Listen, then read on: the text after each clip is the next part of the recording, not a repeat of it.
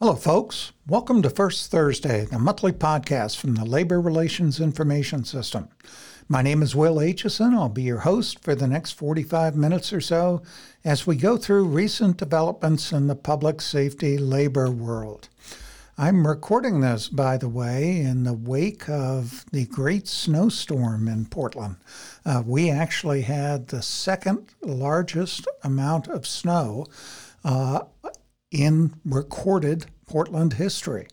We got 11 and a half inches or so on one day. I know those of you in Buffalo and Rochester are shaking your heads and saying something like wimps, but that was a lot for Portland. But we've dug out, all is well, ready to move forward.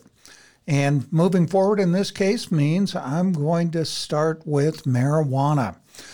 We've got an interesting medical marijuana case come out that has recently come out of the city of Waterbury, Connecticut. Now, let me set the stage a little bit for this. We're now at the point where 37 states have allowed the use of medical marijuana. 21 states have completely legalize the use of recreational marijuana. And in many of those states, you hear the discussion of, what about public safety employees? What about police? What about fire? What about EMS? What about corrections officers?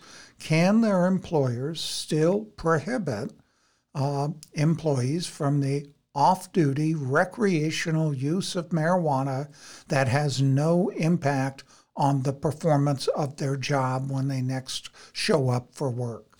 And we actually don't have many cases since we've been on this binge of legalizing marijuana around the country.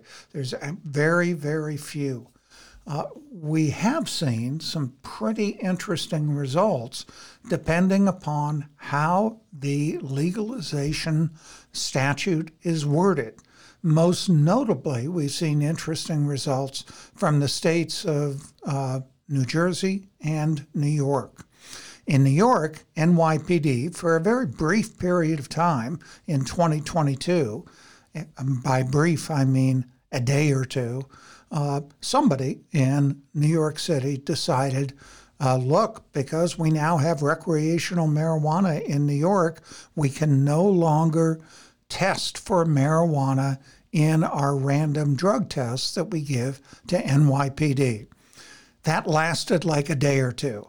There was a big public discussion about it, and the city completely backtracked and said, forget the last 48 hours. We're going to go back to testing for marijuana use in our random drug testing program. Not so the controversy in New Jersey, where things have been much more enduring. Everything started in New Jersey with the passage of a recreational marijuana bill, and this bill had a kind of unusual provision in that it created off-duty marijuana use as a protected class for purposes of discrimination law. Put another way, the statute said no employer can discriminate against an employee for the off-duty recreational use of marijuana. Now, could you, under this statute, discriminate against somebody who showed up for work stoned? Sure, absolutely. There's a clear distinction between on-duty use and off-duty use. Well, immediately after this statute was passed, people started asking, what about the lack of exceptions in this statute? There's nothing that says that police and fire and corrections are treated any differently than any other kind of employee. And the Attorney General's office in New York weighed in on this, in New Jersey, weighed in on this issue late last year with a letter sent to all law enforcement agencies in the state. Now, New Jersey's an unusual state in terms of its government in a lot of different ways. And one of them is the Attorney General in New Jersey seems to have almost lawmaking authority in some areas. Certainly, it's a much more powerful position than you see in most any other state. So it's not at all unusual in New Jersey to see the New Jersey Attorney General's office weighing in on some issues that in another state would be the province of local employers or perhaps a police standards and training board or somebody else. Well, late last year, the New Jersey AG said, you know what? The absence of any special treatment for police and fire and corrections means that employers of those types of employees may not discipline them for their off-duty recreational use of marijuana. Well, when that happens, when that letter goes out, that means that all law enforcement agencies in the state have to comply with the terms of that letter. There's a lot of weeping and gnashing of teeth about that. A lot of law enforcement agencies disagreed with what the AG had to say. But as of last week, and I checked at the end of last week, that letter still has the force of law. Many law enforcement agencies in New Jersey are no longer testing for the recreational use of marijuana.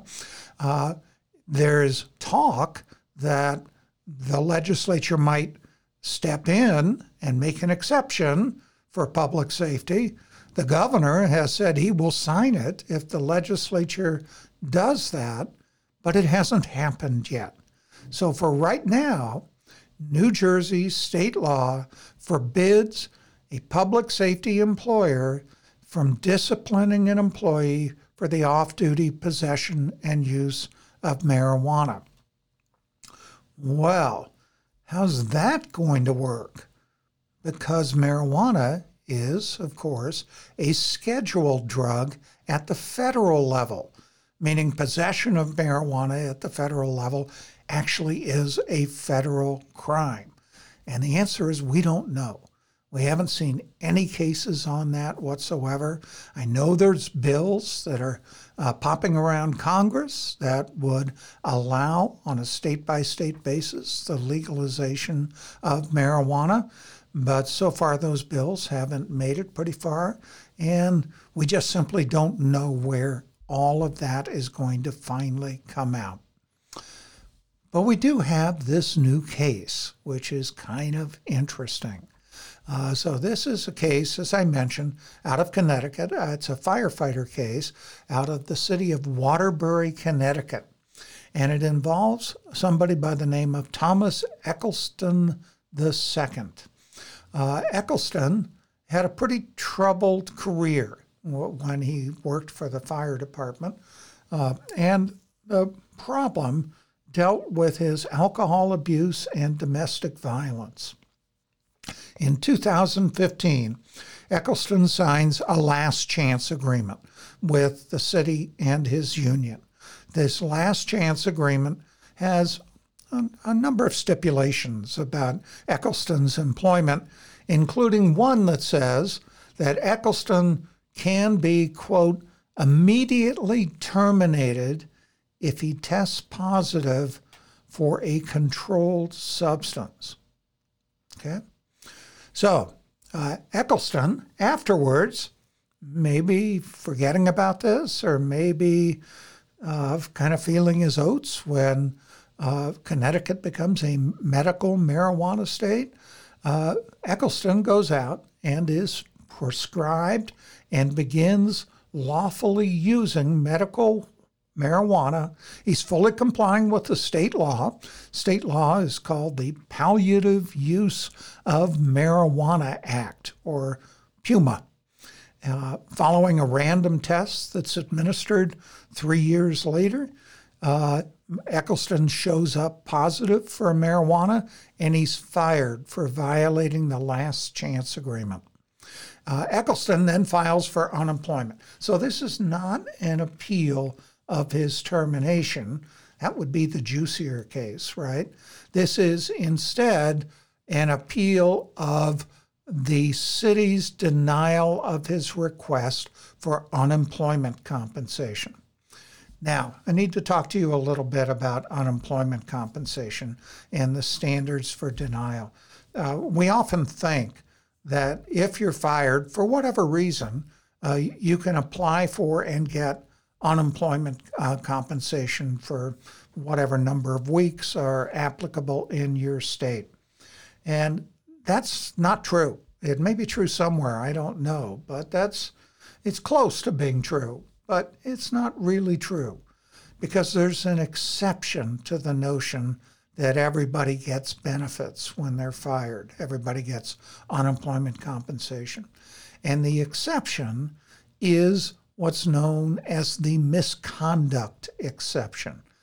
If the employee engages in willful misconduct, and that term is defined in every state, if the employee engages in willful misconduct, then the employee forfeits their unemployment compensation rights. So what is willful misconduct? Connecticut has a statute that's pretty similar to those in various other states. It defines willful misconduct as, and I'm quoting, a knowing violation of a reasonable and uniformly enforced rule or policy of the employer, provided that such violation is not a result of the employee's incompetence. So you need for something to be willful misconduct, a knowing violation of an employer rule. But the rule has to be reasonable to trigger the misconduct exception. So this eventually makes it to the Connecticut Court of Appeals, and the Court of Appeals says, give Eccleston his unemployment benefits. Why? What's the rationale of the court? And here's what the court says. Under PUMA, the acronym for the medical marijuana law, a qualifying patient who has a valid registration certificate from the Department of Consumer Protection and complies with PUMA shall not be subject to arrest or prosecution, penalized in any manner, including but not limited to being subject to any civil penalty or denied any right or privilege, including but not limited to being subject to any disciplinary action by a professional licensing board for the palliative use of marijuana. Wow, that's pretty broad, right? And so the court ends up saying that the Unemployment Compensation Board, and I'm quoting, reasonably concluded that insofar as the last chance agreement operated to allow the city to terminate Eccleston's employment for his palliative use of marijuana, it was unreasonable. The unreasonable application of the last chance agreement forecloses the possibility that Eccleston's employment was terminated for willful misconduct. Eccleston gets benefits. Now, a couple of things. First of all, we have, as I think Robert Frost once wrote, miles to go before we sleep on this thing, right? We're going to see many, many more cases from around the country. Obviously, the federal government can act by removing marijuana as a scheduled drug. Also, obviously, states can act in different ways, writing different forms of statutes. I will tell you, though, that as a general principle, the fact that the use of a drug may no longer be illegal doesn't mean that a public safety employer can't prohibit employees from using the drugs. We've seen that as a basic principle in disciplinary cases for years and years. That is the position that the International Association of Chiefs of Police is taking, the fire chiefs are taking, saying something simply because marijuana is no longer illegal in whatever state this is, doesn't mean you can use it without disciplinary consequences. And that position that's being taken by employers, which is not an unreasonable position based upon where the case law has been for the last 30, 40 years, that position is going to mean we're going to see a bunch of police and fire and corrections fired over using marijuana off-duty. And this time next year, we're going to have a lot of cases on this that tell us what the legal landscape will be. The other thing I wanted to mention is that if you thought that PUMA was an unusual acronym, you should see the acronyms for some of these marijuana legalization bills. I think New Jersey's takes the cake. The New Jersey Cannabis Regulatory Enforcement Assistance and Marketplace Modernization Act. Really? Think about that for a moment. And yes, indeed, New Jersey's marijuana legalization law is known as CREAM. You can't tell me that was an accident. These legislators are having entirely too much fun with this issue. Okay, now let's move down to Texas for a Facebook case. A little bit different fact pattern in this case versus the normal Facebook case that you see where somebody is being disciplined for their off-duty use of Facebook. This one actually involves a police officer who spent quite a bit of time publishing videos through Facebook, among others, and ended up getting fired over the issue. And the question is going to be whether or not there's any constitutional protection for what he was doing. So what's this all about? It involves a police officer in Waco, Texas, by the name of Stanley Mason. And in 2016, Mason began creating Facebook videos, and he had a lot of different topics, a lot of important topics that I think we could all be in agreement on are topics of public interest, no matter how you come down on these topics. So he was talking about, for example, police suicides, voting rights, the rights of citizens, other topics related to policing. And these videos, which he initially posted on Facebook, later evolved into a blog that he entitled Behind the Blue Curtain. And he started publishing this blog in 2017. You can, incidentally, still find the blog. It's still online. Mason doesn't publish too often. I think the last post that I saw was about 5 months ago, but we'll post the URL with our show notes. You can find it in various places, but including blogtalkradio.com, which is a blog aggregator, one of many that are out there. So at any rate, Mason is now fully fledged into the blogosphere, and the department finds out about it. And eventually it lands on the desk of then police chief Ryan Holt. And the reason it ended up on his desk is a fellow officer made a complaint about the videos.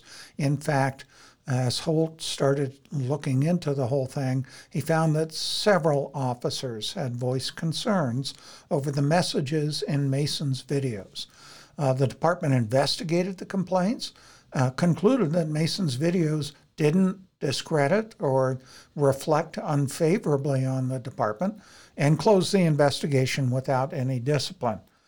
All's well and good so far, right? Well, in 2018, an incident occurred involving another officer who Mason claimed failed to timely warn Mason of a threat made on Mason's life by an arrestee. In the same year, Mason filed a second complaint, different incident, involving Mason's belief that a backup officer on a domestic violence call took too much time to arrive. And in early 2019, Mason quits. He resigns. And he cites in his resignation letter, quote, feeling threatened by his treatment in the department, and that he is resigning because of, quote, concerns regarding his personal safety.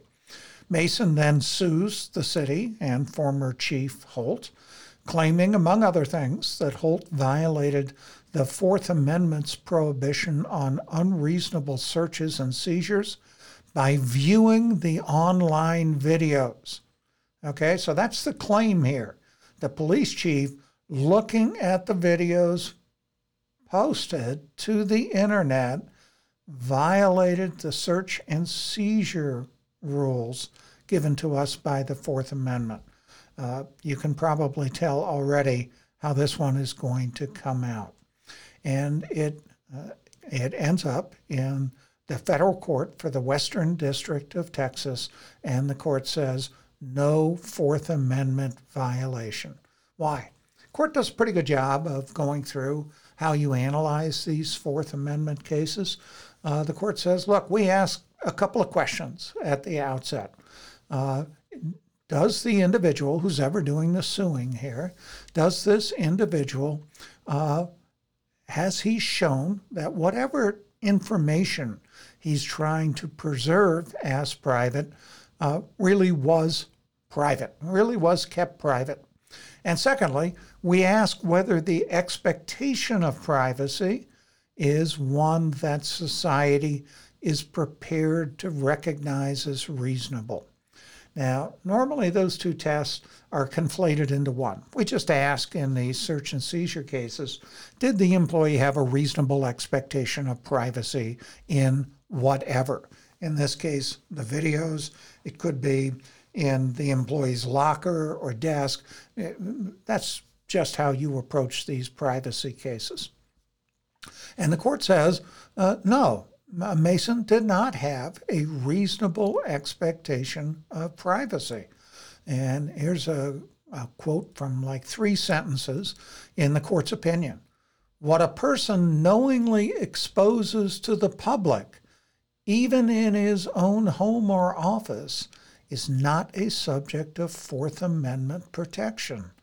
Broadcasting one's views to the World Wide Web surely creates no reasonable expectation of privacy.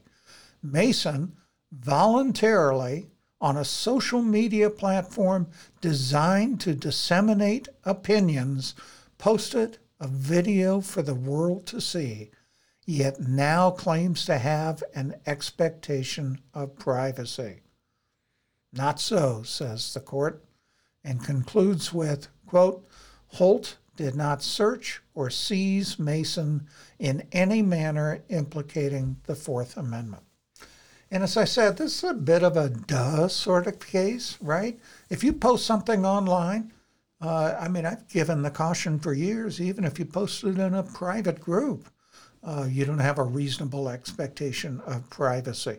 And certainly if you're posting something for all the world to see, like posting a video on Facebook or creating a blog that any of us can find on the internet, you're not going to have any privacy rights in whatever it is you say. You say.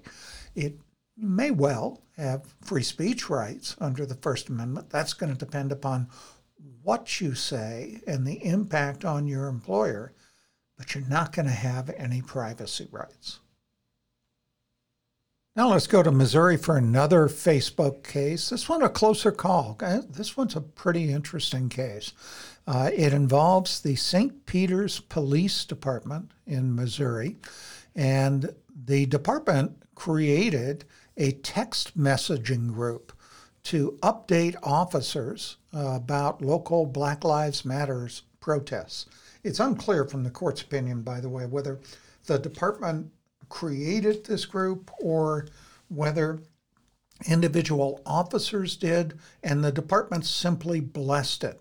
But there is no question but that the fact that the employer knew about this group had access to the messages that were being posted on through the text group and had the ability to shut it down. So at any rate, let's just call it a department text messaging group, with the caveat that may be not quite right, but the distinction is irrelevant.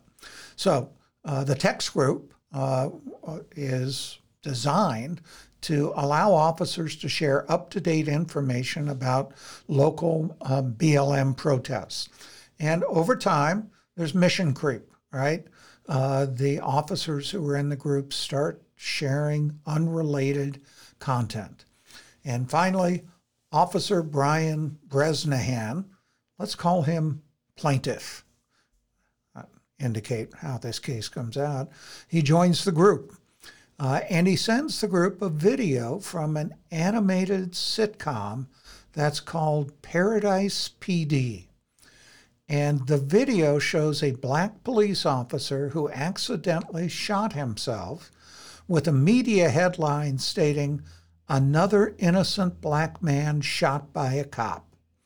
To Bresnahan, of course, the video satire and a parody of BLM protests, and he shared the video because he was critical of the protests. But, you share any video like that to a group, and somebody's going to complain, and another officer in the group complained, and the next morning the police chief calls Bresnahan in on the carpet, berates him, orders him to resign, and tells him that if he refused, he would open an investigation and recommend to the city administrator that Bresnahan be fired. Bresnahan resigns. Missouri is essentially a non-union state as far as police are concerned. So Bresnahan resigns, sues the city, and claims he was retaliated against for exercising his First Amendment right to free speech. And this goes up to a federal court of appeals, the Eighth Circuit Federal Court of Appeals, which is kind of in the center Midwest portion of the country. And the court rejects the city's attempt to have Bresnahan's lawsuit dismissed. So how does the court take a look at this? The court says, first of all, under the Supreme Court's decision in Garcetti versus Ceballos, we have to look at whether or not Bresnahan was acting as a private citizen when he posted the video. That could potentially be constitutionally protected, or whether he was acting as a public employee, in which case under Garcetti, the posting of the video would not be constitutionally protected, no matter what the content of the video was. And the court ends up saying, we conclude the speech was not made pursuant to his duties. So the group text was used, says the court, for both work-related and unrelated messages. Bresnahan's video falls in the latter category. It was free. The video was free for everybody to share and respond to.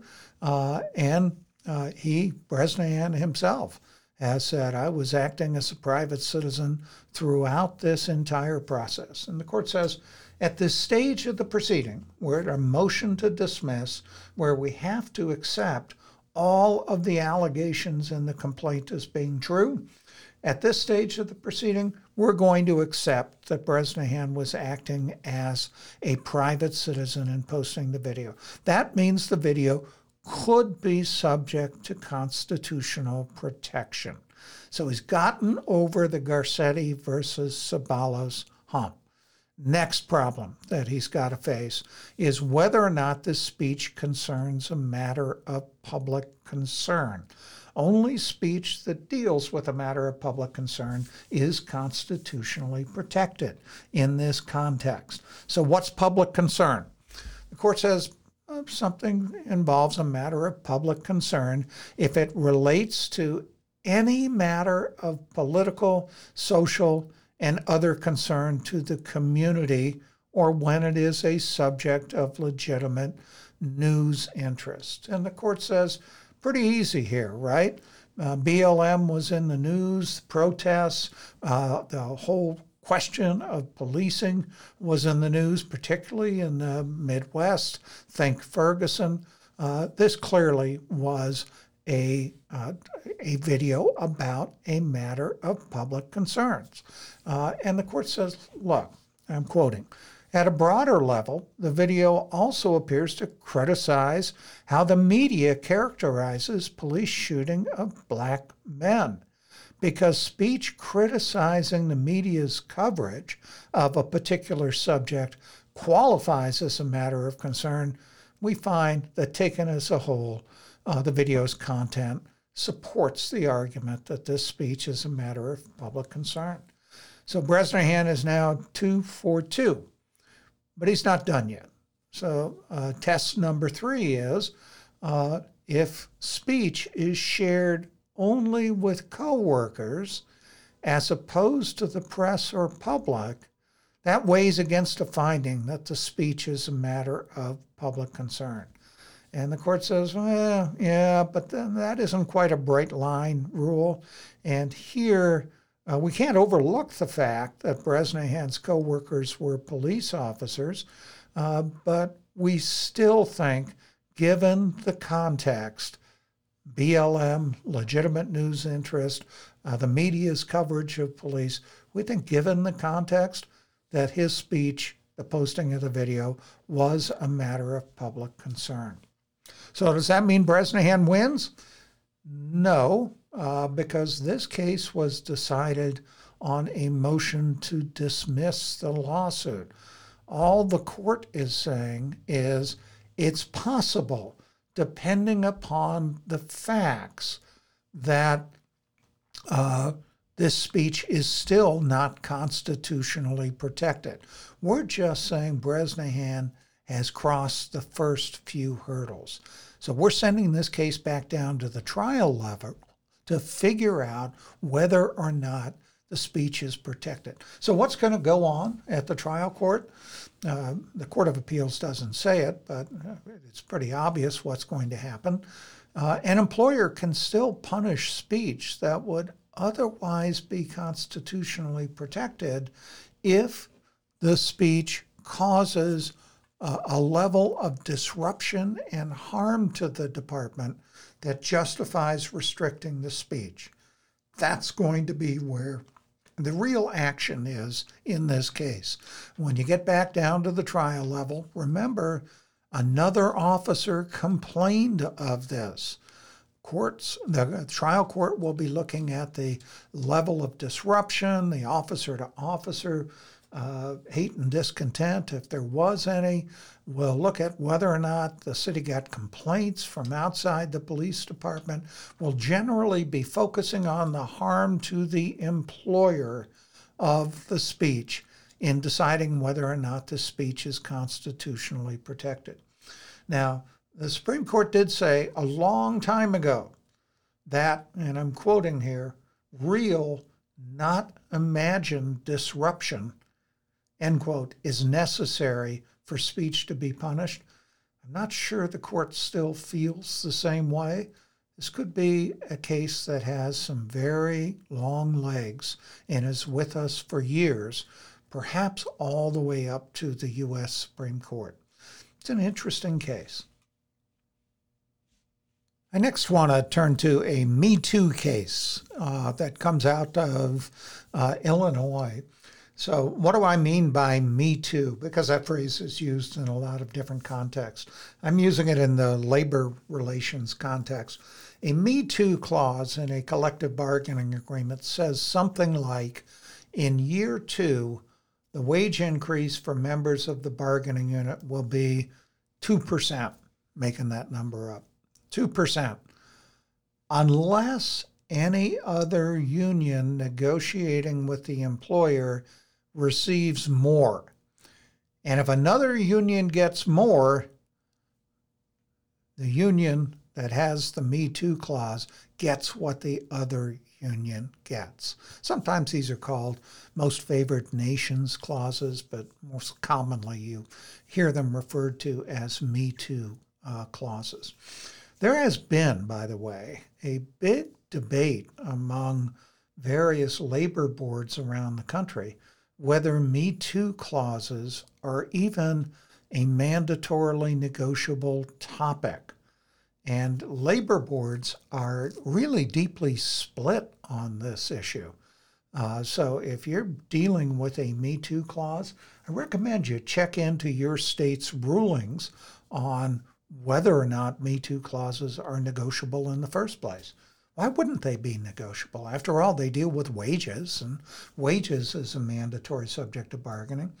Well, the reason that some labor boards say that Me Too clauses are not mandatorily negotiable is that they inevitably cause harm to whatever other labor unions are out there trying to negotiate their own contract. They make those unions not pay in the context of the construction of a total compensation settlement, pay not just for wages and benefits that impact their members, but also for the wages and benefits of the group covered by the Me Too clause. So you're making a union bargain for other unions. And the labor boards that don't like Me Too clauses say you can't impair somebody else's bargaining process through the use of a Me Too clause. Now, how's the dividing line? What's the count on either side of the line? I haven't looked at it in a few years. Last time I looked, it was roughly evenly divided among states. Well, Me Too clauses are legal in Illinois. And the case I'm going to talk about is going to describe how they work and who gets to decide whether there's been a violation. So this one's a little bit factually complicated. Bear with me. There are 3 employers that are involved here. Cook County, Chicago's county, the clerk of the circuit court of Cook County, that's a second employer, and the office of the chief judge of the circuit court of Cook County, that's a third employer. So you can tell these are court system employees, and they're divided up into 3 different bargaining units, or 3 different employers who have the ability to negotiate. These 3 employers, I'm just going to call them the employers from now on, have entered into a total of 5 collective bargaining agreements with unions such as the Illinois Fraternal Order of Police Labor Council and the Teamsters Union, Local 700. Each of those 5 labor agreements contains a Me Too provision requiring that the employer give union members, the employers, increases or more favorable treatment to match any increases given any other union. You might ask, if everybody's got a Me Too clause, isn't that kind of like a circular firing squad? I mean, why would the Me Too clause ever be triggered under those circumstances? Why not just simply do coalition bargaining where all the unions sit down with all the employers and you end up with one collective bargaining agreement? But it's Illinois, and there are mysteries in Illinois, and we'll just have to accept this as one of those mysteries. So in 2019, the FOP is bargaining, and it is bargaining with the Forest Preserve District of Cook County, and that's one of the employers covered by the Me Too clause. They can't reach an agreement, so they go to binding arbitration. And the arbitration award increases wages, health insurance benefits, and disability benefits.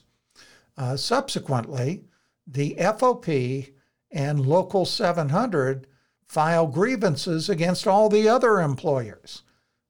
Yes, I just said that it was a arbitration decision on wages in favor of the FOP that has now resulted in the FOP filing a grievance saying, we want for this bargaining unit what we achieved in the other bargaining unit. Told you it's a little bit complicated. So the FOP, Local 700 of the Teamsters, have filed grievances saying, me too. The employers react by not processing the grievances, going into court and seeking a declaratory judgment, and they also want a stay in the arbitration proceedings. They lose in the trial court, and the case comes up to the Illinois Court of Appeals. And the question is, who decides whether or not a Me Too clause is violated? And I'll give you the bottom line from the court and then give you the rationale. The bottom line is an arbitrator decides under each of these collective bargaining agreements. The court says, look, we've got a philosophy in Illinois in our statute that disputes as to the interpretation and meaning of collective bargaining agreements should be resolved by final and binding arbitration. Here we have 5 collective bargaining agreements. Each one has exactly the same definition of grievance. A definition that calls a grievance a difference or dispute with respect to the interpretation and application of the contracts. The agreements all describe an arbitrator's scope of authority, and so it makes sense, says the court, that these Me Too grievances are going to be decided by an arbitrator. But the court says the employers argue here that having these issues decided by an arbitrator would require the arbitrator to improperly consider and interpret things other than the express language of the agreements. So what does that mean?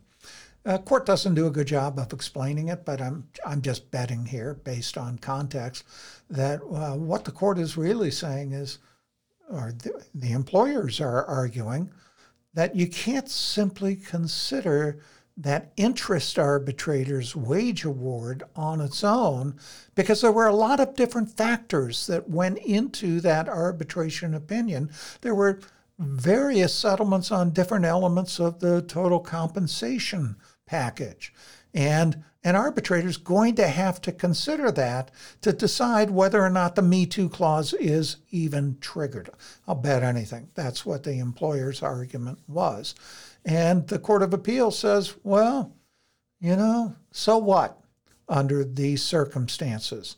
Under the language of the contract, a grievance arbitrator's decision is to be based solely on his interpretation of the language of the agreements, and an arbitrator may look for guidance from many sources.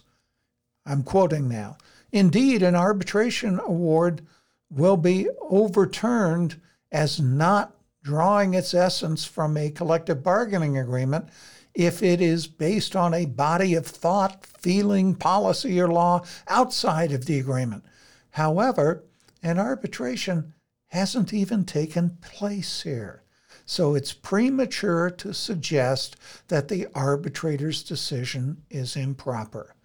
Because an arbitrator can look to various sources for interpretive guidance, the employer's argument is rejected.